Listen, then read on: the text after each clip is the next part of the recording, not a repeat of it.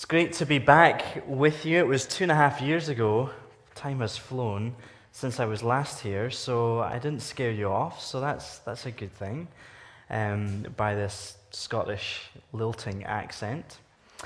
So thank you so much. Also, thank you for joining with us as an organization on this day particularly. So just to put it in a bit of perspective, the video that you had just seen, not Gowrie's message, but the one before that on Freedom Sunday, it had mentioned somewhere around 2,000 churches in 17 countries around the world. Well, that was last year. This year, I'm really happy to report that we've actually got 5,000 churches internationally from 50 nations around the world who on this day are taking the cries of the poor and the oppressed and the vulnerable and the exploited to God in prayer and in worship to advocate for them. And so you are joining with millions of other followers of Jesus to lift up the poor and oppressed, and that's a really exciting thing. And you're joining with about 65 other churches across Canada on this day to highlight some of the issues that I'll be sharing with later on as I share. So thanks so much for doing that, and the way that you have formed this service, how the songs and what we've said and prayed, it just all comes together so well. So what is injustice?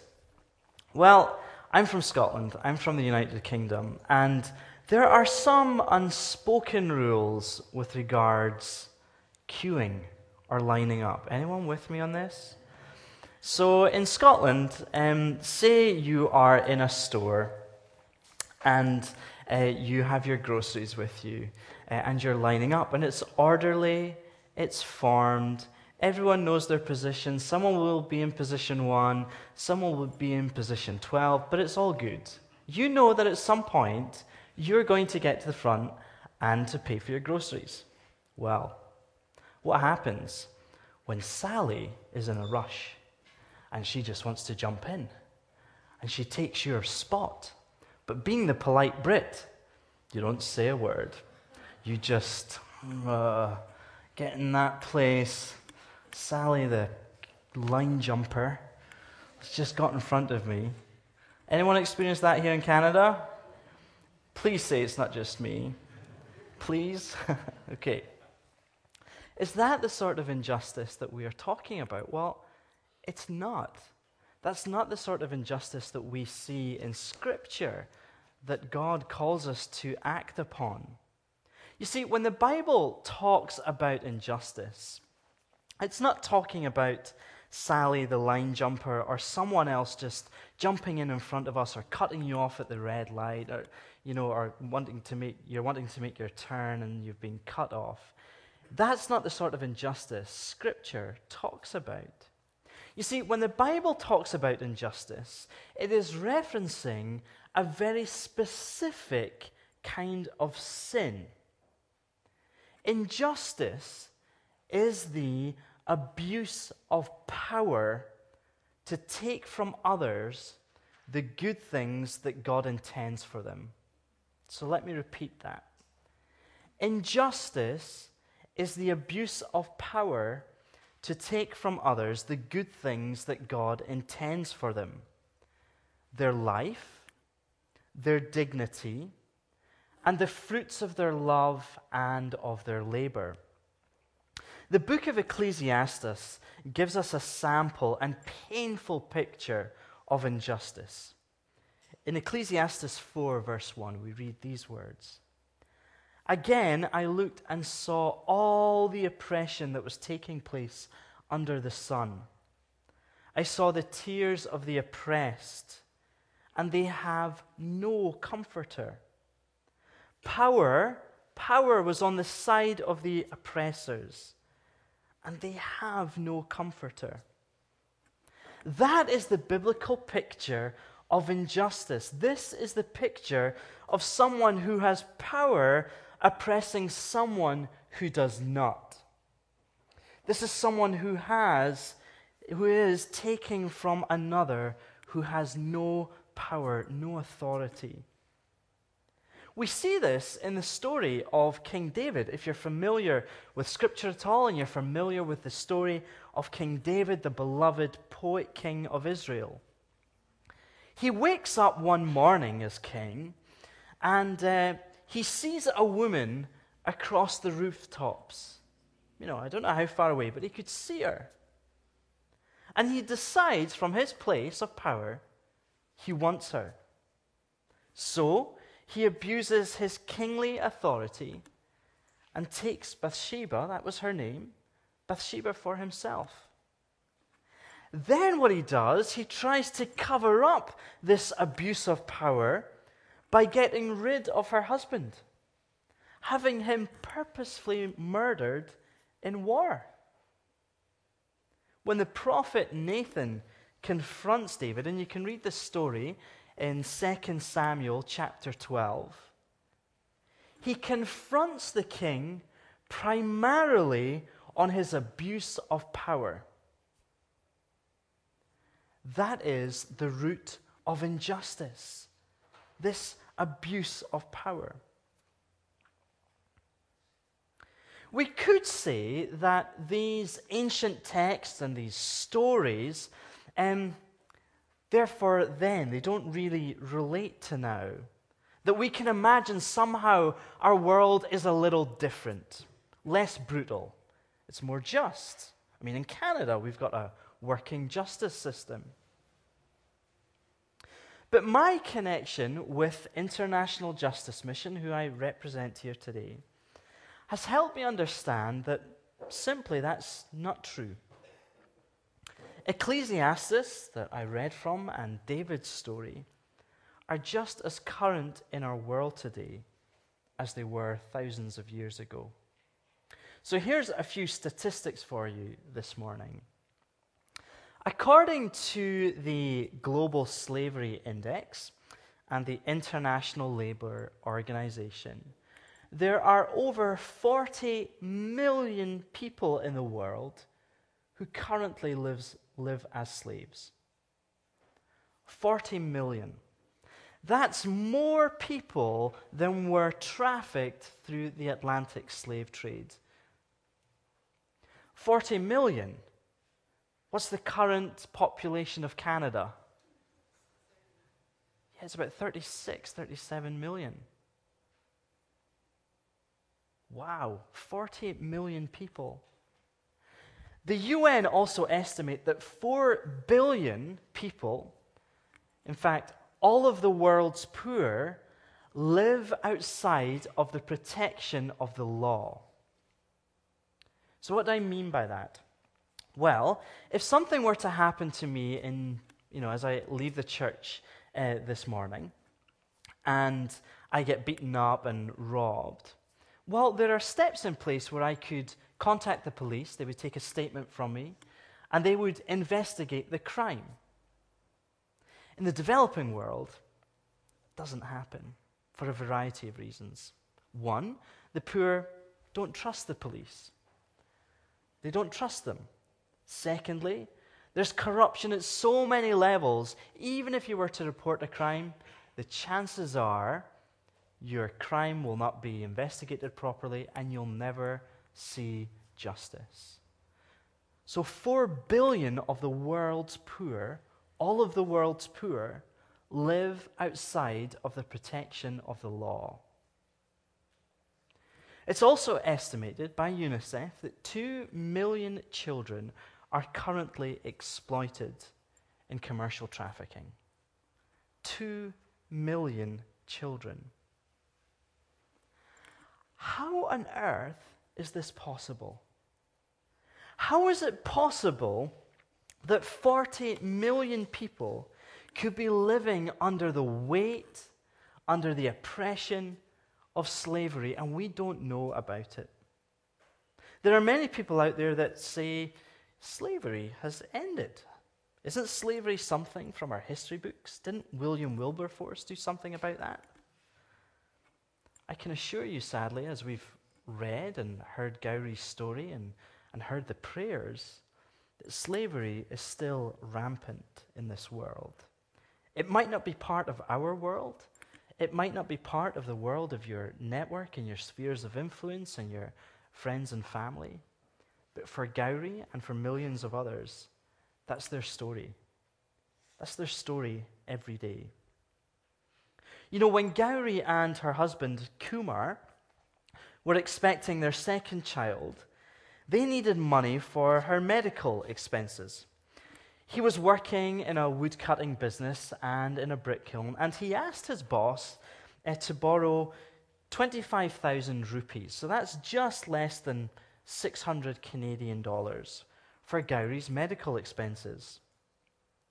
The owner refused to accept any repayment other than manual labor. So the young couple agreed to work at the business until they eliminated their debt.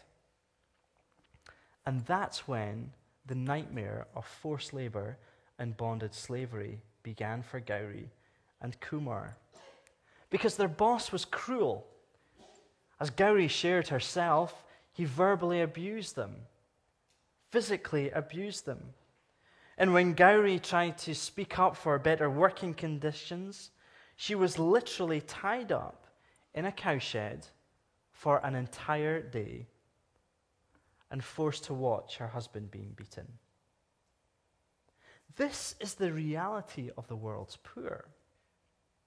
Back in May, I had the privilege of going to Calcutta to see our work, to see what was going on there with trafficked young girls. And I sat across the table. I had dinner with a young girl called Shefali.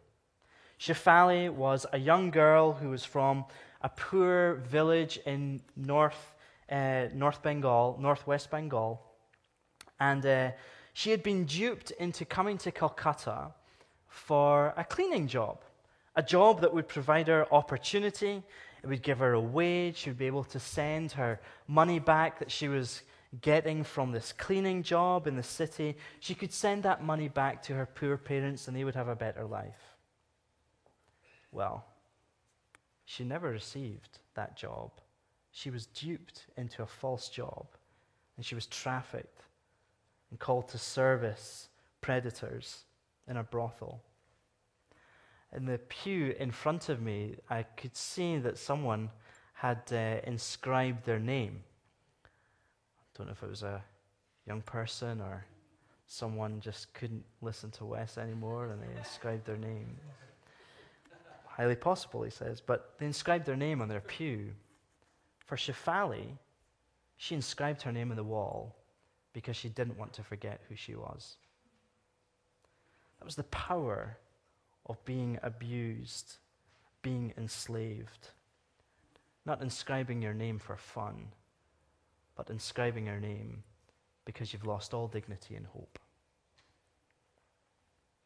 What do we do with that kind of information?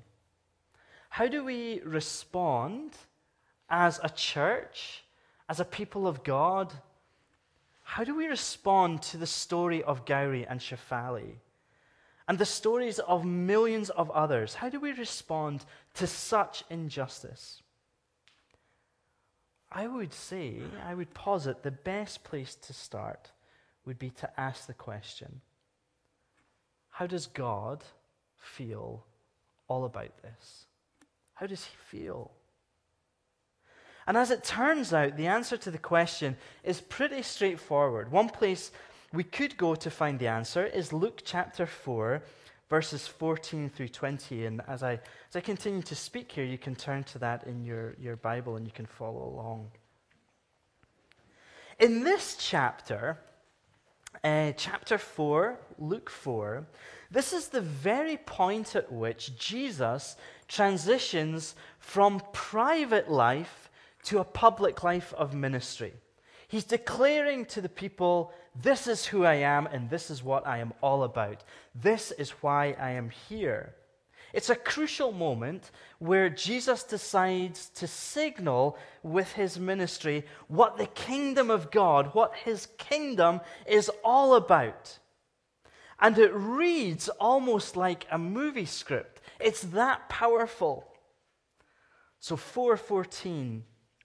Then Jesus, filled with the power of the Spirit, returned to Galilee, This is a place where he was from. He returns to Galilee, and reports about him spread through all the surrounding country. So people are talking. Jesus is back. He's back in town. What's he going to say? Well, he began to teach in their synagogues and was praised by everyone. When he came to Nazareth, the place of his birth, where he had been brought up, he went to the synagogue on the Sabbath day, as was his custom. He stood up to read, and the scroll of the prophet Isaiah was given to him.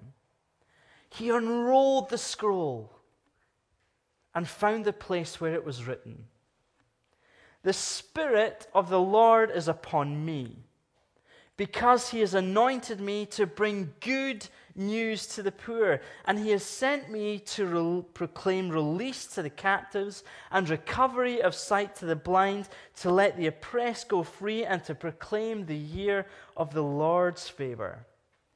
And then he rolled up the scroll, handed it back to the attendant, and sat down. The eyes of all in the synagogue were fixed on him. That's a really powerful passage. In this synagogue, Jesus does what history counts as one of the most, I don't know, I can think of a better word, rock star things of all time that he was doing here. This is the moment he moves from the private to the public. This is the moment where he declares, "This is who I am. This is what I am all about." He announces who he is, not by sending out a press release or starting a mass email to all of his friends, but rather by standing up and reading from the scroll of Isaiah. And not just any passage from Isaiah. He chooses a reading that foretells who he is. It's a prophetic voice from Isaiah. This was Jesus announcing via the sacred words of Isaiah's prophecy that in this moment, in this synagogue, in this place of Nazareth, you are witnesses to the Messiah in your midst, the God made flesh, the God who moved into the neighborhood. You are seeing him right now. And why am I here? To bring good news to the poor, proclaim release to the captives, recovery of sight to the blind, and let the oppressed go free. I'm here for you, Gowrie. I'm here in this place for Shefali. I'm here for the 12 million others who are currently enslaved. I'm here for the 40 million other people in this world who are currently enslaved, including the 2 million children. I am here declaring it in Nazareth now for them in the future. That's why I'm here. One way this passage has been understood is that Jesus' mission was about freeing us from sin. He brings good news to those who are poor in spirit. He proclaims freedom to us who are held captive to sin. He heals us who are blinded by our sin. He sets us free from the oppression and sin caused in our lives. Freedom from shame, from alcohol, from addiction, from eating disorders, from low self-esteem. Freedom from all those things. And it's true. He has come for those things. And it's good news for all of us here today, right? That's good news for you and I. But if we stop there, I would argue that we are missing out on the deeper truth that Jesus is proclaiming. Jesus is declaring himself as the prophet, as the priest, the king, the Messiah, whose mission is not just to rescue people from spiritual bondage, not just to offer spiritual freedom, but real freedom. Real freedom. Jesus is declaring the very, very good news that he's offering freedom from all that seek to imprison those he loves. And this proclamation of Jesus extends to people like Gowrie and like Shefali, those who are physically imprisoned by other people. And this is in fact how my friends and colleagues at IGM have come to understand the mission of Jesus. IGM was founded more than 20 years ago to embody this very call of Jesus for real people who are enslaved. And Gowrie's story isn't finished. Gowrie's story of rescue that I read moments ago isn't finished. You see, while Gowrie was still recovering, and nearly 10 years after she and her family were first enslaved for $600, IGM made contact with the families in Gowrie's facility while investigating allegations of slavery there, and then quickly mobilized after learning about her condition. We helped government officials and police rescue her and 22 others a few days later. The laborers were to be free from the owners, but they were still terrified to tell the officials about the abuse that they had suffered. It was only Gowrie in the midst of that stood up and spoke. And she encouraged all the people to tell the police everything the owner had done to them, saying, "We've waited long enough, we've had enough, and it's time to tell the truth." That's a powerful story of rescue and restoration. And the story of rescue is amazing, but it can only sometimes seem like a drop in the bucket as we think about 40 million others who are enslaved, 12 million in India. But I can assure you it's not. It isn't. Because the scope of what we and IGM are doing together grows every day. IGM consists of a little over 900 Christian lawyers, criminal investigators, trauma social workers, pastors, graphic designers, and really every job that you can think of, who work in nearly 20 communities throughout Africa, Latin America, South and Southeast Asia, to live out this call of being bearers of good news and justice to this broken world. We're not just seeing real freedom for individuals caught in slavery, we're seeing real freedom for whole cities and, in fact, whole countries. IGM did a project in the city of Cebu in the Philippines to combat trafficking of minors, trafficking of children. And after 5 years of comprehensively working with all different stakeholders, from government officials and law enforcement agencies and the public justice system, we were able to confirm a 79% reduction in minors being trafficked for the purposes of predators from the West. This is huge. This is massive. This is good news. The Filipino government then decided to scale this strategy to several other metropolitan areas, and by the grace of God, in the span of just a decade or two, we can categorically say that we have seen nearly the eradication of trafficking of minors in the Philippines for the purposes of Western predators. And in Cambodia, a country that used to be considered ground zero for people who would travel to exploit young people, a decade from 2004 to 2015 of collaboration between Cambodian leaders and police and courts and social services and other NGO communities, we've seen a dramatic shift and change for Cambodia's children.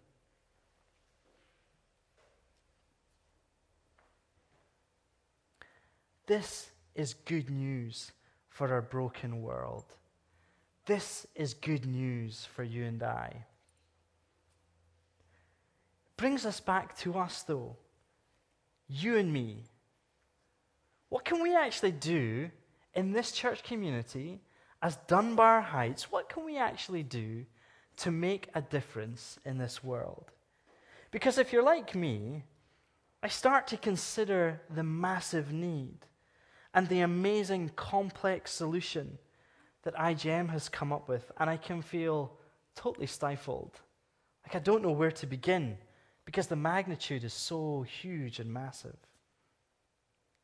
And it's at times like these I often think through the story of the feeding of the 5,000.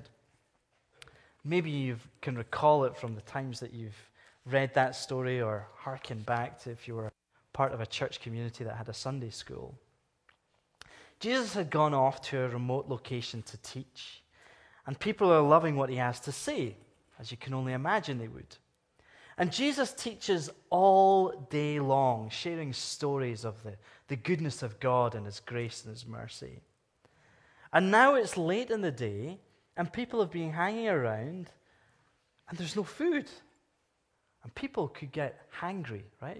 Do you guys get hangry? You hear what I'm saying? And the voices of reason, the apostles, come to Jesus, and they inform him of this situation.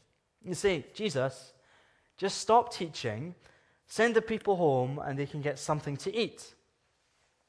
And how does Jesus reply? How does he reply? Why don't you guys feed them? 5,000. I'm sorry, what did you say, Jesus? Why don't you feed them? The apostles, the ever so patient apostles, give it another go. Jesus, it's nice that you want us to feed them and all, but there's 5,000, or at least 5,000 of them, and it would take half a year's wage. They're justifying it. It would take half a year's wage just to feed them all, and we don't have that kind of cash on us. And even if we did have that much money, we're in a remote location, and there's not something like a Costco or whatever for 100 miles, so it's back to you. What would you have us do? Isn't this precisely the kind of situation that we find ourselves in today? We're trying to learn and to love like Jesus, and Jesus has put a seemingly impossible task in front of us, the need of 40 million slaves. And we're thinking, my goodness, Jesus, ending slavery is a nice idea, but frankly, we don't have what it takes, so it's back to you, Jesus. It's important to note that what Jesus does when the apostles point out the impossibility of there being any practical solution, he simply asks two questions. And these are important questions for you and I to ask today. The first question he asks of the apostles, well, what do you have? What do you have? At which point the apostles look in their cassock or whatever they were wearing, and they look around and they see a little boy. And they see a little boy with a lunch of 5 barley loaves and 2 fish. Yet while that little lunch was hardly enough to feed the boy, this is what the apostles put forward to address the need of 5,000 people. And Andrew, one of the apostles, being very logical, he says, what are these things among so many? But then what does Jesus say? He asks the second question. Will you give it to me? What do you have, and will you give it to me? Jesus is saying to them, I'm going to take responsibility for this miracle. All he's asking from this little boy, and all he's asking from you and I, is that we would come forward in obedience with what we have and trust him for the miracle. Whatever you have, bring it forward and trust him to do the miracle. And what does he do in that place? He feeds 5,000. And then some. That's the power of Jesus. That's the power of Jesus when we think of the magnitude of 40 million people still living in slavery today. Each of us have something to give. Your life, your resources, your skills, your prayers. Bring it to Jesus and let Jesus do the miracle. So I want to issue a very specific challenge this morning. That is to offer up your packed lunch, as it were. Offer up what you have. And I want to challenge you as a church community to join with me and my staff and other churches around this world to be bold on the mission. To be bold on the mission that we would say that in our lifetime we will see the end of slavery and that we will pray towards that end. That we would be willing, Dunbar Heights, that we would be willing to be a community committed to prayer, to pray for justice, to pray until all are free. Free from slavery, from oppression, and from violence. Free to be children, free to be women, free to be men, and free to be all that we have been created to be in God's image. And you and I can be part of the solution. You and I can be part of this miracle, like that young boy who probably just turned up to listen to more stories from Jesus. And here he was, part of this incredible, incredible story that we are still reading and being encouraged about this day, 2,000 years later. Wouldn't it be incredible to give what you have this day and to bring it to Jesus and to be part of a miracle that you never thought was possible? That would be amazing. Matthew 25 talks about Jesus in these terms. When Jesus is talking about himself, when he has moved from his private ministry to his public ministry, he challenges people to say, and when I was thirsty, you gave me something to drink. He's talking about the poor. When I was poor, when I was thirsty and hungry, you gave me something to eat and drink. When I was in prison, you came and visited me. And Jesus is saying in that passage in Matthew 25 that somehow, in some wonderful way, Jesus is locating himself with the world's poor. That as you serve the world's poor, you are somehow miraculously serving Jesus, the one who has moved into the neighborhood. So when you pray for the poor, for the marginalized and the oppressed, that somehow that you are praying for Jesus to be revealed in some wonderful way. Jesus locates himself with the poor. That somehow, incredibly then, if he's locating himself with the poor, he knows their cries. He hears their cries for freedom. We sang this morning the hymn, Amazing Grace. How sweet the sound that saved a wretch like me. And then we sang the refrain, my chains fell off. I'm now free. My chains fell off. For Shefali, that young girl who I met in May of this year, just a few months ago, part of the abuse that she endured was that she was literally chained to a bed. A story and a song like Amazing Grace, for me now, has a whole new meaning. Her chains fell off, and now she is free, free to be the woman God has created her to be.